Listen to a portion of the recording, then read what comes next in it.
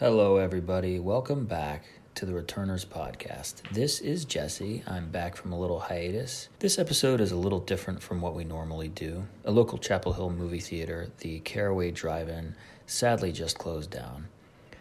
My co-host Ajit and I got a chance to speak to Randi Emerman, the founder and owner. It's a great conversation about surviving the movie theater industry, starting up film festivals, and how the Caraway Drive-In-Theater came to be during the onset of the COVID-19 outbreak. We also talked to her about the film festival that she started here a few years ago, Film Fest 919. After that conversation, we switched gears a little bit to our review. A couple of my family members and I attended the final screening at the Caraway Drive-In, which was Thor, Love and Thunder, and this movie is everything you'd expect from the Marvel franchise. But the experience and all the misadventures of attending a drive-in made it worth it. So stay tuned for that. First, our conversation with Randi Emerman, founder and owner of Film Fest 919 and the Caraway Drive-In-Theater. And we are here with Randi. Thank you so much. Hey, how you guys doing today? For being with us. Thanks for having me. Yeah. You're the founder of a film festival and also And a drive-in theater, movie right? theater. Mm-hmm. Right. And one came out of the other. Can you tell me the Right. story of how that happened? Film Fest 919 was in our going into our third year, and the pandemic hit, and we were trying to think, how do we keep the film festival going in these times? We didn't want to take the virtual route, which everybody was doing, where I don't want people watching movies on their computers, let alone on their couches. Right. And that's where the idea of the drive-in came to be. I was driving around looking for a location, and I drove by Caraway Village, which the land had been already cleared to build apartments and restaurants, and, everything else that goes into these projects, retail. So I contacted Northwood Raven, who are the developers on the area, and they saw my vision. We moved forward.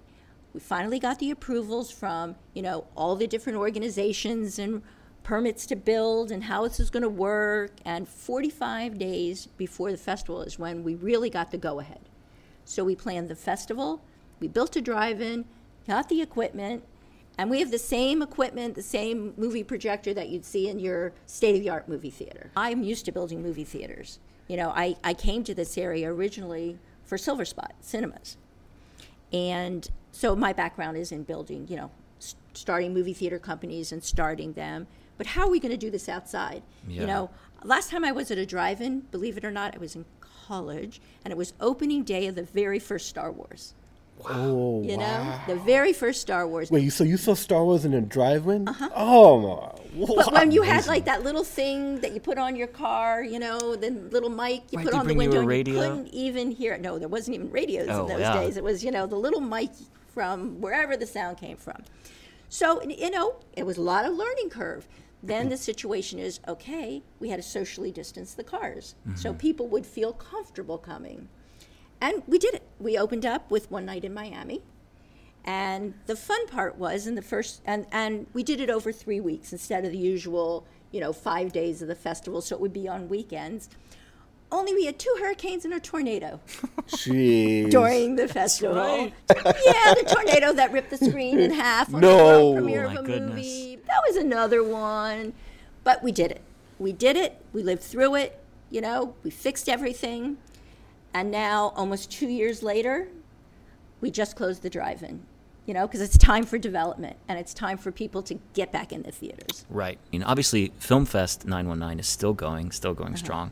But for this theater, this outdoor theater that is sadly closing, you did what you came to do. We had people coming from Virginia, from Greensboro, from Winston-Salem, from Raleigh, from all over the place, Durham especially, not as many from Chapel Hill, which was interesting. Huh.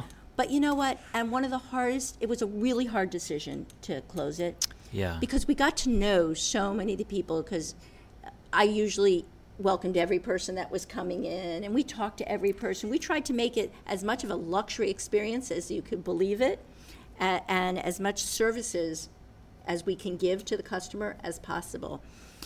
And when in the last few weeks after I decided, and everyone, oh, please don't close. We've loved it. We had people who came every weekend, even if we were playing the same movie again, because they were able to get out of their house. Yeah. And one guy would be opening weekend. He was from Hillsborough. He would buy like 16 tickets every week. That's And amazing. 16 tickets every week, and invite friends because he could see friends because they were outside. They were socially distanced. Brilliant. And again, it's not sitting in a movie theater.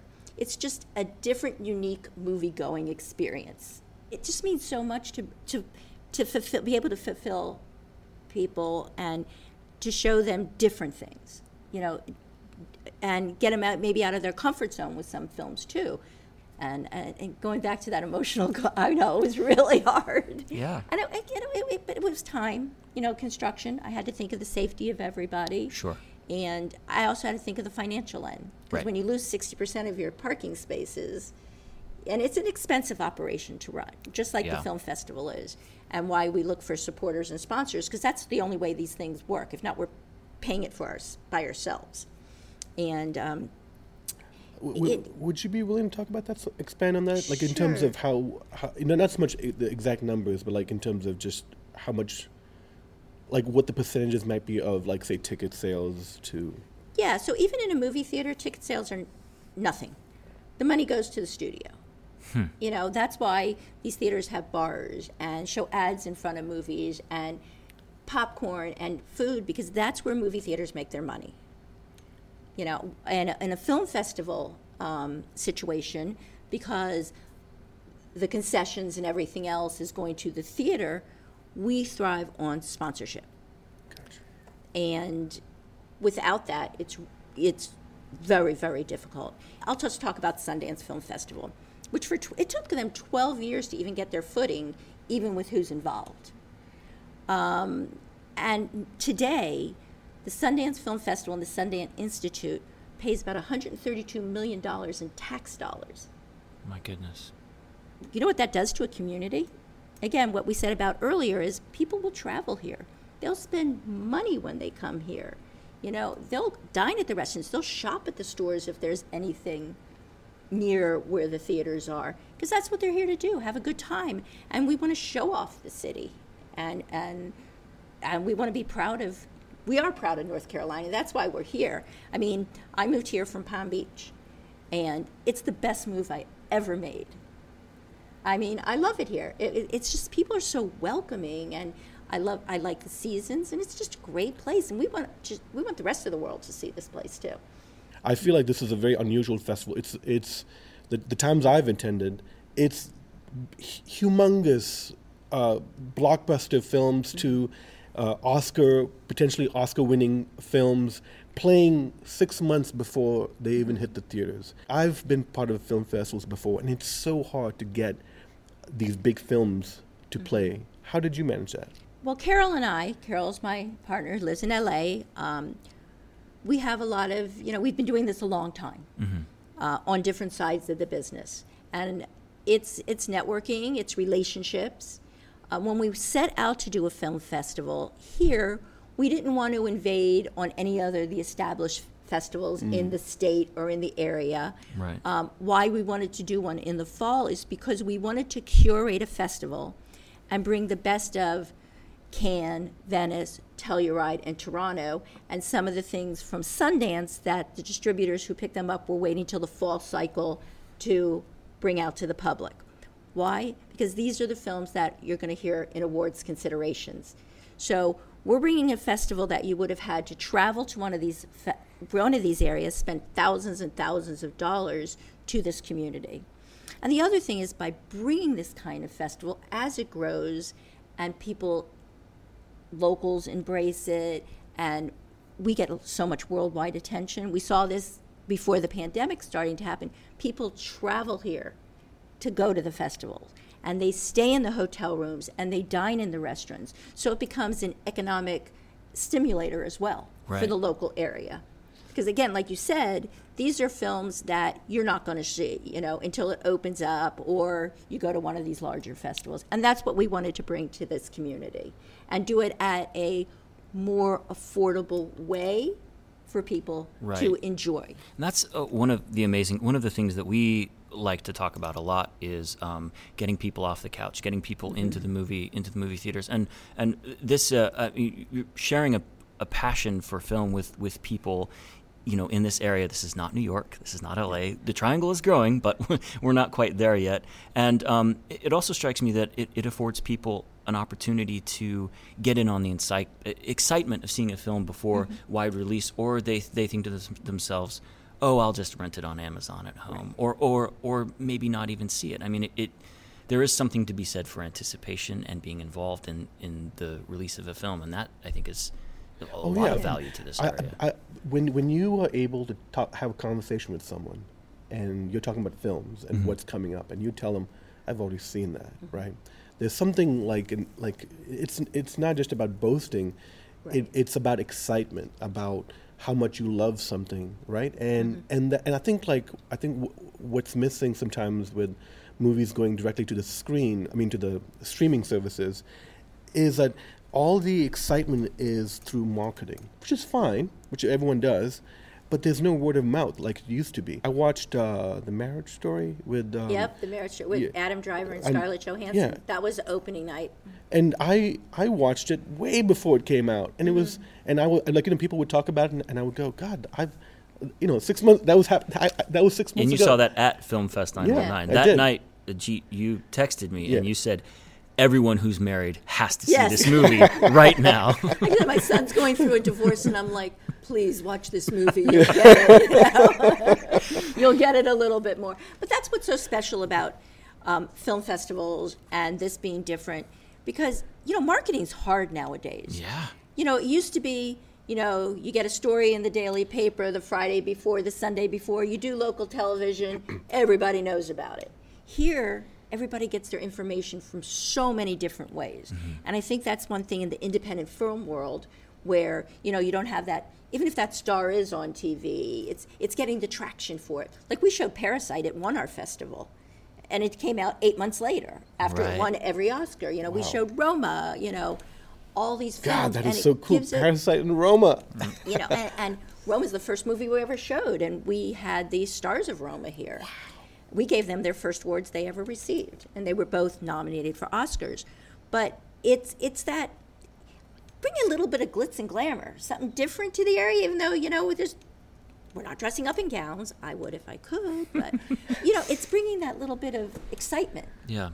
And I know there's a lot of things to do around here, and there's wonderful, cultural events, but it's a little different on a different scale. Where does your passion for film and film festivals come from? How were you hooked? Was it at a young age? So I could say, as far as film, I think when you're sitting in that seat and the lights go down and you're in front of that big screen, you're transported. It's an experience. And again, we'll get into the movie theater conversation. Why is it so important to see a movie in a movie theater? It's to being with the community, to be in a joint experience. Even if you're in a theater with the big comfy chairs, which is awesome, or if you're in another kind of theater, it's that if someone laughs during a movie, you're going to laugh. If someone's scared, like it's a horror movie, go, oh, everyone's going to do that. It's you're watching the movie differently. And then you're going to go out into the lobby, or you're going to have a cocktail afterwards or a coffee. You're going to talk about it. Whether you loved it or hated it, you're still involved in a conversation. Yes. And to me, that's like what an experience. The other thing, and one of my passions for film festivals, whether it's the kind of film festival we're doing here with Film Fest 919, or we're showing all independent films that we've picked, we've seen, we've gone through that. Somebody wrote that story, and it came from something someone experienced. And it opens your eyes to the world around you in a different way. I love having filmmakers tell their stories because you get where it came from, and you get to know the person, and it's just bringing that to the people to understand what film is. Like, you don't know how many people have told me, your film festival's not art. Huh. Because it has a big budget and it has all this. And I would say to someone, so that Picasso over there is not art because it sold for a lot of money? Right. Every person, and you look at those credits scrolling by, whether it's a little independent film or it's a big Marvel or DC film that has thousands of people, every one of those person are an artist who made that movie. And they all came together. And they all came together to make that movie.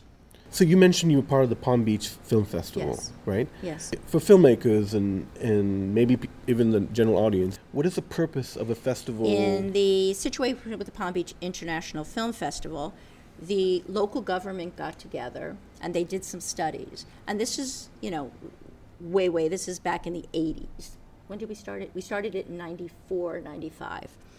They wanted Palm Beach to be known for something else besides rich old people. Abbott and Costello. And Palm Beach, literally, most of Palm Beach County is not rich old people. It has some of the poorest areas in the country. Really? Huh. Mm-hmm. So out of it, film came out of that. And they would like more film production and film as an art, and then equestrian and beaches. A lot of stuff came out of that. So I was involved with other film festivals in South Florida, and they approached me to be a founding board member.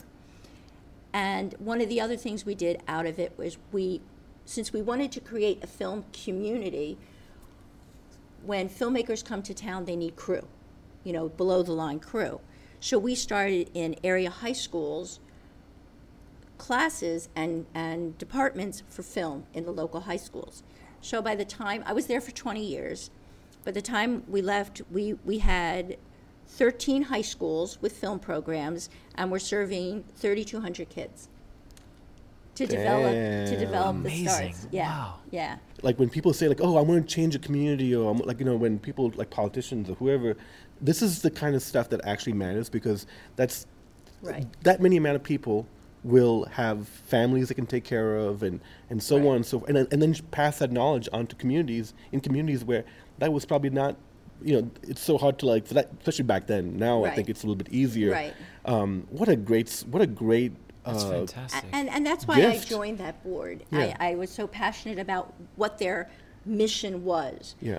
And the other thing is, as towards the end, and because I left 20 years later, we would use like 1,200 hotel rooms, which is nothing for a film festival. Right. But figure 1,200 hotel rooms with people spending money is a lot of hotel rooms. We used to even do promotions, like I had a friend in Amsterdam who's still a friend that has a group of radio stations. So every year there'd be this big contest where they would fly in people from Amsterdam and they'd come to the festival and report from it. But that's getting the word Palm Beach out to different all over the world, giving it this new perspective of what the area is. So it means something besides what your perception of the area is. Like for this area, it might be, we hear a lot about sports from this area.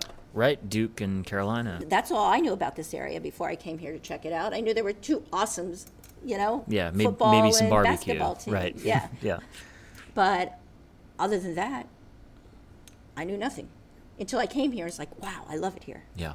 People are trying to start film festivals, in their own communities. What, any tips or advice? The first thing I would say is, and this is the biggest mistake that everybody makes with film festivals, they want to meet celebrities.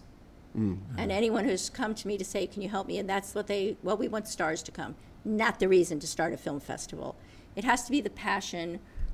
What is it you want out of it? Are you a filmmaker? What is it you want out of it? You have to know it's a lot of hard work. It is not easy, and it is very expensive to do. To do it right. This is not a 9-to-5. This is not a 9 to folks. 5 job. A lot of these festivals are started out of government money, like Palm Beach. I'll use an example. They put a chunk of money into it for the first 10 years, and even in the second 10 years, not the same, to make it work. Because you can't make it work overnight. It takes time. Yeah. It takes time, and it needs to be fostered and loved and, embraced. As Caraway Theater tries to find a new home, we are sitting in the Lumina Theater, which is in Southern Village. Mm-hmm. Now, to people who don't live in this area, in the Triangle, Southern Village is one of the coolest communities you can find. It's like, I don't know, how would you describe it? It's like a neighborhood that has shops, has grocery store, has like Good restaurants. good restaurants, and then it also has like schools. It has schools, Yeah. and it also has like this wonderful, cute little theater, right? Mm-hmm. And it's the reason why I love this theater is because you can literally just like finish a screening and then walk out into the park that's like right across and talk about it. So are you involved in Aluminum? Yeah, so I think the Lumina just recently reopened. They've done an awesome job, reopening. It's more on your traditional kind of theater experience, but elevated. And they're going to have a bar and everything else here too. And it's a nice alternative. It's going to the movies, right, where we want to be. Yeah. And I'm so glad the Lumen is opening too. Yeah. And it's Jesse, open now. You grew up in this area. My sister lived here in Southern Village for many years, and I came here as a young person. I've been coming here for years, and I love this theater. Yeah. And I'm much. really excited to say that the Lumina will be one of our locations for the film festival this year.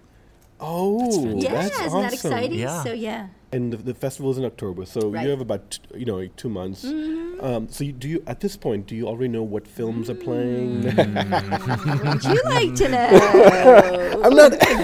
I'm not asking too much. Well, I mean. Yes. Yes. I know. Yes. Yeah. Okay. Cool. That's but awesome. I'm not going to tell you.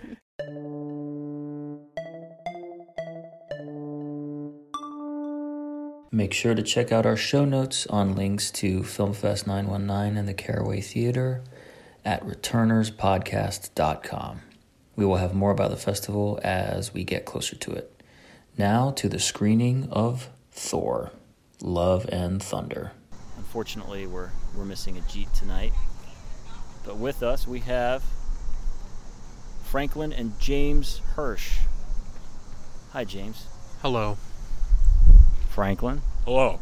Franklin is a singer and an entrepreneur. You book musical acts, right? Yeah, not too far from here. Now, Franklin, you like movies. Yes, I do. I am an American. James, you do not like movies. I do not like movies. Wait, what? I like TV shows, and really only TV shows that are in the shorter format. I like having the choice to get up every 20 minutes or so and then not take it and then sit down and watch the show for the amount of time I would have watched a movie, but at least I could have chosen at any time to quit. See, this is kind of interesting because James is actually, I think, the first guest that we've had who does not like the movie theater experience. It's like not for him, and that's a really interesting thing. I've been to movies with you before. You like to be able to get up and stretch your legs and go get something to eat and walk away from the film if you don't like it, right? That's quite correct. I get jackhammer legs if I stay on the seat too long, and I just have to get some more soda, stretch my legs, and sometimes escape from the way the movie is.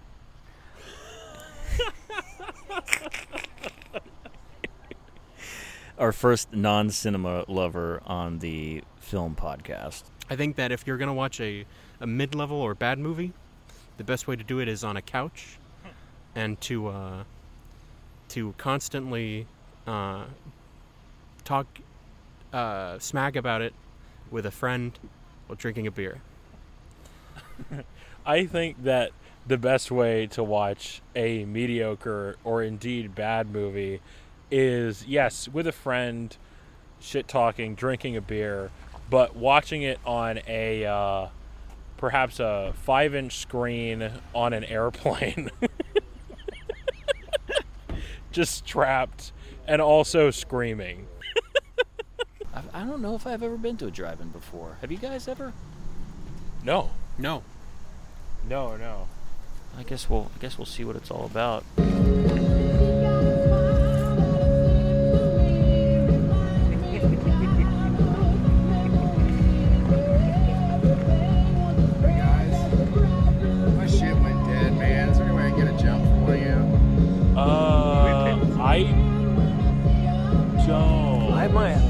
You don't have cables? I got cables in my bag. Yeah. Our neighbor's car battery went dead, so we're just giving them a jump.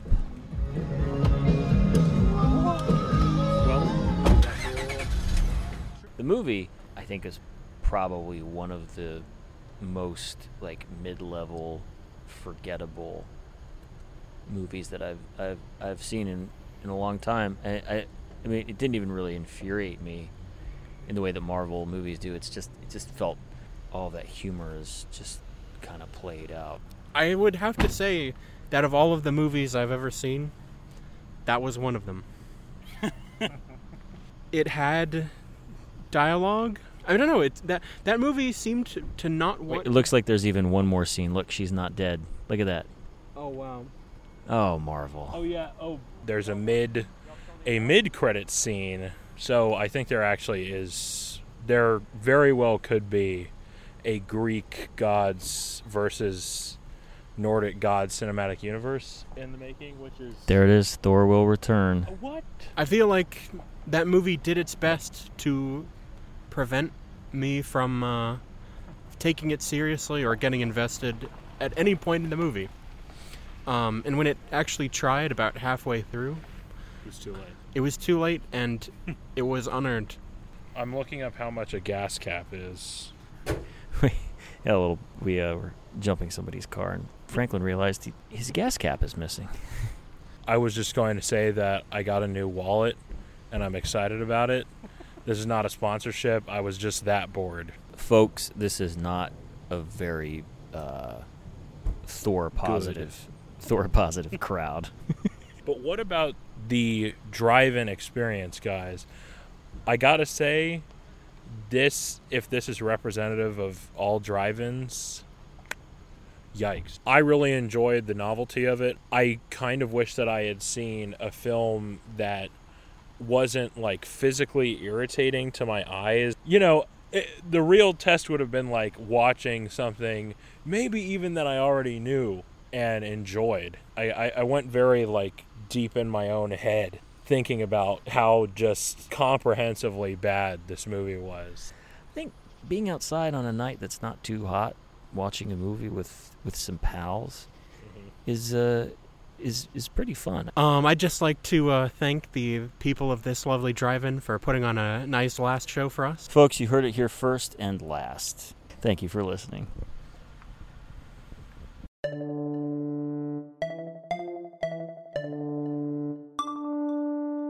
Hey everybody, we hope you enjoyed these conversations. A very special thank you to all of our guests. Once again, for show notes, visit us at returnerspod.com. And for more info on FilmFest 919, visit filmfest919.com. Thank you for listening.